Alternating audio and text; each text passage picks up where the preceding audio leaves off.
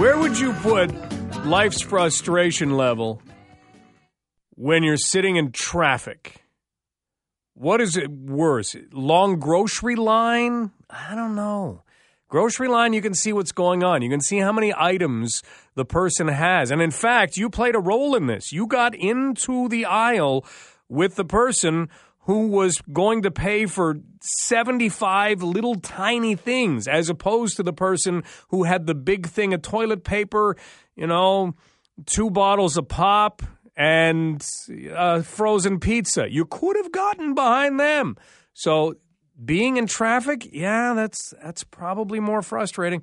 And today we do have some slowdowns. Fanshawe Park Road is a place you want to avoid, especially if you're heading west and going west of Adelaide. It is certainly slow going right now. If you see anything else, please let us know. 519-643-2222.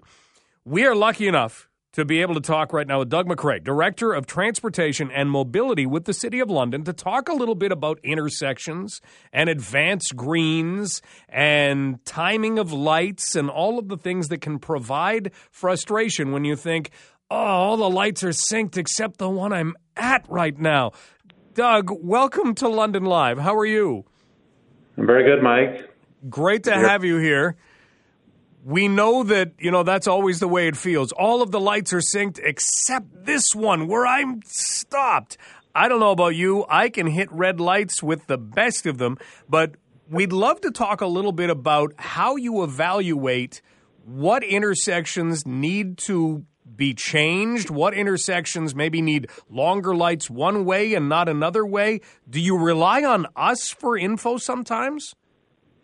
Yes, we use a variety of data sources, and certainly public input is useful to us. We have a Service London portal. There's a website or phone numbers that residents can provide their suggestions to us for the traffic signal system. And then, there's other ways. We measure the traffic volumes. We also observe it in real time.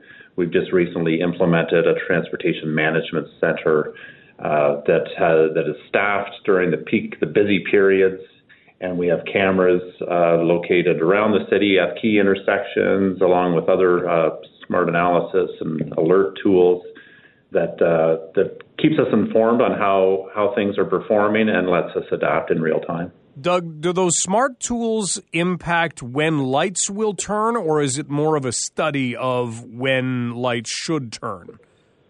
We're certainly working towards real-time adaptation. We've recently updated sort of the software that operates the entire system, and it's given us a lot more capabilities.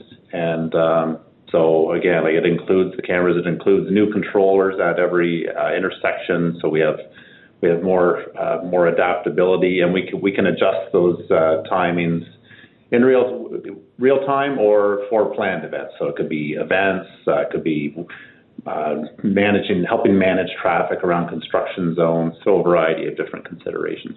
But as we look to the future, I'm almost thinking of someone who is in a truck, say like tonight, the National Football League kicks off. There'll be a director in a truck with a lot of screens in front of them, and they can go that one, that one, that one. Could we conceivably have something that makes the real-time changes if we have traffic bogging down one direction and not another? We could actually do that in the future? Yes, we can adapt. We can do that now. And the challenge, I guess, is a lot of our signals are just over capacity, right? A lot of our intersections are very busy, and it's all about trade-offs. And we try to make the best decisions and try to optimize the flow. But when, during those peak periods, sometimes certain intersections are just over capacity, and it's about trying to balance the needs as best we can. Right. We're talking with Doug MacRae from the City of London, talking about some of the intersections. Doug, we were alerted to Highbury and Oxford, and it kind of started the conversation where going north, the light timing seems to be changing and seems to be longer one way and not so long the other. Is that one of those intersections that could have maybe more variable times for lights depending on what's happening? Exactly. So, yeah, I looked into that. It was highlighted to me today. And I think what's going on there is part of our new traffic signal system. One of the features of it is transit signal priority. And so what that does is there are transponders in the London Transit buses, and they can communicate to traffic signals in particularly at locations where London Transit has identified to us that they have schedule adherence challenges. A lot of buses falling behind schedule. So we've just recently implemented some updated timings and better communications with those buses, and that's a new initiative, and it seems like we have some tweaking to do there at Highbury and Oxford. We want it to work well for the buses. We also want it to work well for the general traffic.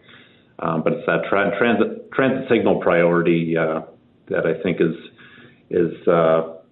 changing the operation of that signal, and something that we want to dial in a little better in the next few days.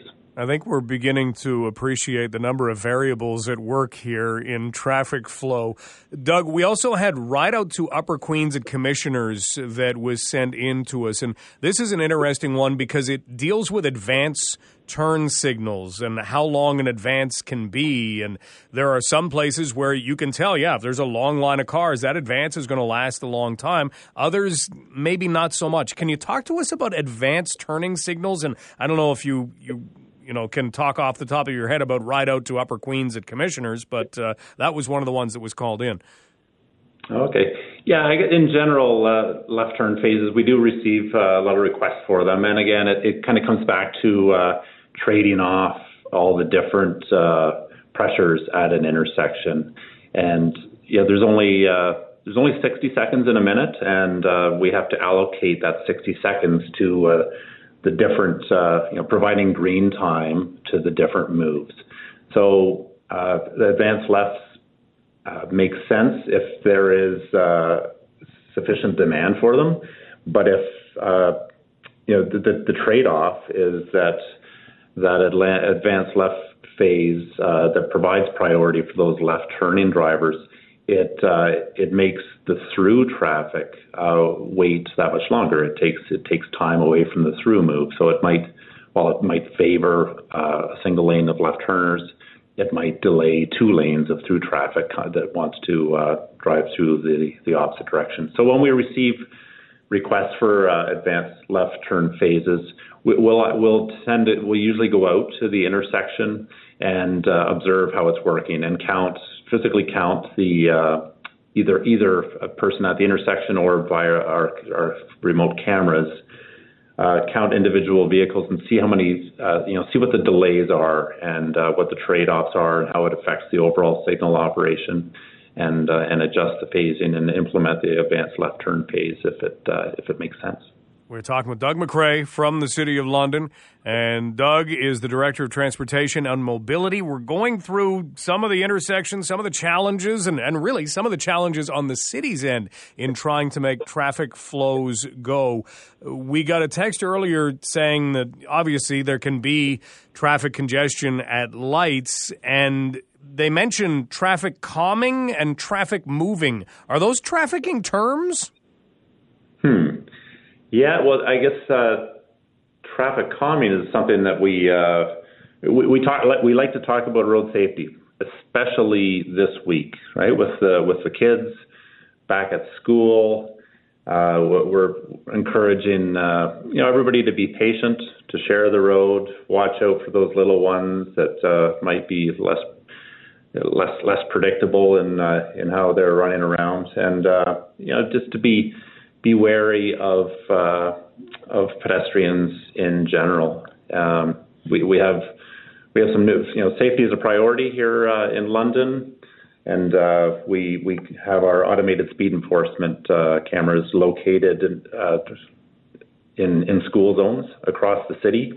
And so just like to plug that message as much as possible, and particularly now as there's more kids and more school buses on the streets. Yeah, absolutely. Do lights talk to each other? Does the system work that way, where one light can say, "Hey, we've slowed down a little bit. That will impact going forward on whatever route it is"? Does that happen with the AI that we were talking about earlier? Yeah, the way the whole network is set up to be coordinated as best possible, and we do have a pilot project whereby it could adapt in real time, and that's a project that we're working on the implementation of, and we're going to start with a section of Wonderland Road whereby the signals would communicate, and we'll see how that works. It's got potential, but we want to see it work in real time, similar to the transit signal priority that I was talking about earlier. We start small with these. Look for success and then expand them across our network. Right. Well, hey, it sounds like the future could be a good thing for traffic flow, given what computers can do and what can be read in intersections. Are you optimistic that, some of the challenges that you probably bang your head off a desk about sometimes, that we'll see things perform differently in the future because of all the information that the system itself can get? Yeah, it's an interesting field. It's always evolving as communications and connectivity between vehicles and the infrastructure improves, and we see the technology in vehicles improve. I'm optimistic about safety. Again, it's sort of back to safety. Things like our red light cameras, improving safety on the street. So we want the system to work as efficiently as possible, but really what's near and dear to my heart is trying to reduce the number of injuries and fatalities that unfortunately occur on our transportation system every year. And do we know how that's trending? It has been positive over the last few years. I need to dig into the data to see how we're doing this year. But generally, a lot of the initiatives that we've been working on over the past since we initiated or finalized our road safety strategy back in 2014, we've seen big returns. We've seen reduction in injuries and fatalities by approximately half. And so I was very encouraged by that. But I have, like I said, need to dig in this year and see how we're trending. I obviously get concerned whenever I hear about collisions, and it's a concern for all of us. But yeah, tools like our red light cameras, very effective in that they're very visible. They're on the minds of Londoners. They have that halo effect, and have been shown to have positive results with respect to reduced severe collisions. Hey, that's good news in itself. Doug, thank you for talking intersections, advances, and all of the things that have come in between. Really appreciate the time today. Okay, Mike, my pleasure. Have a great day. All right, you too. That's Doug MacRae, Director of Transportation and Mobility with the City of London. So hopefully that addresses, because we had a number of specific intersections, but I tried to break them down into categories as to whether they were an advance or just a slow green, or in the case of Highbury and Oxford, it seemed to change. Well, there you go. Buses have the ability to impact that if they are behind on their routes.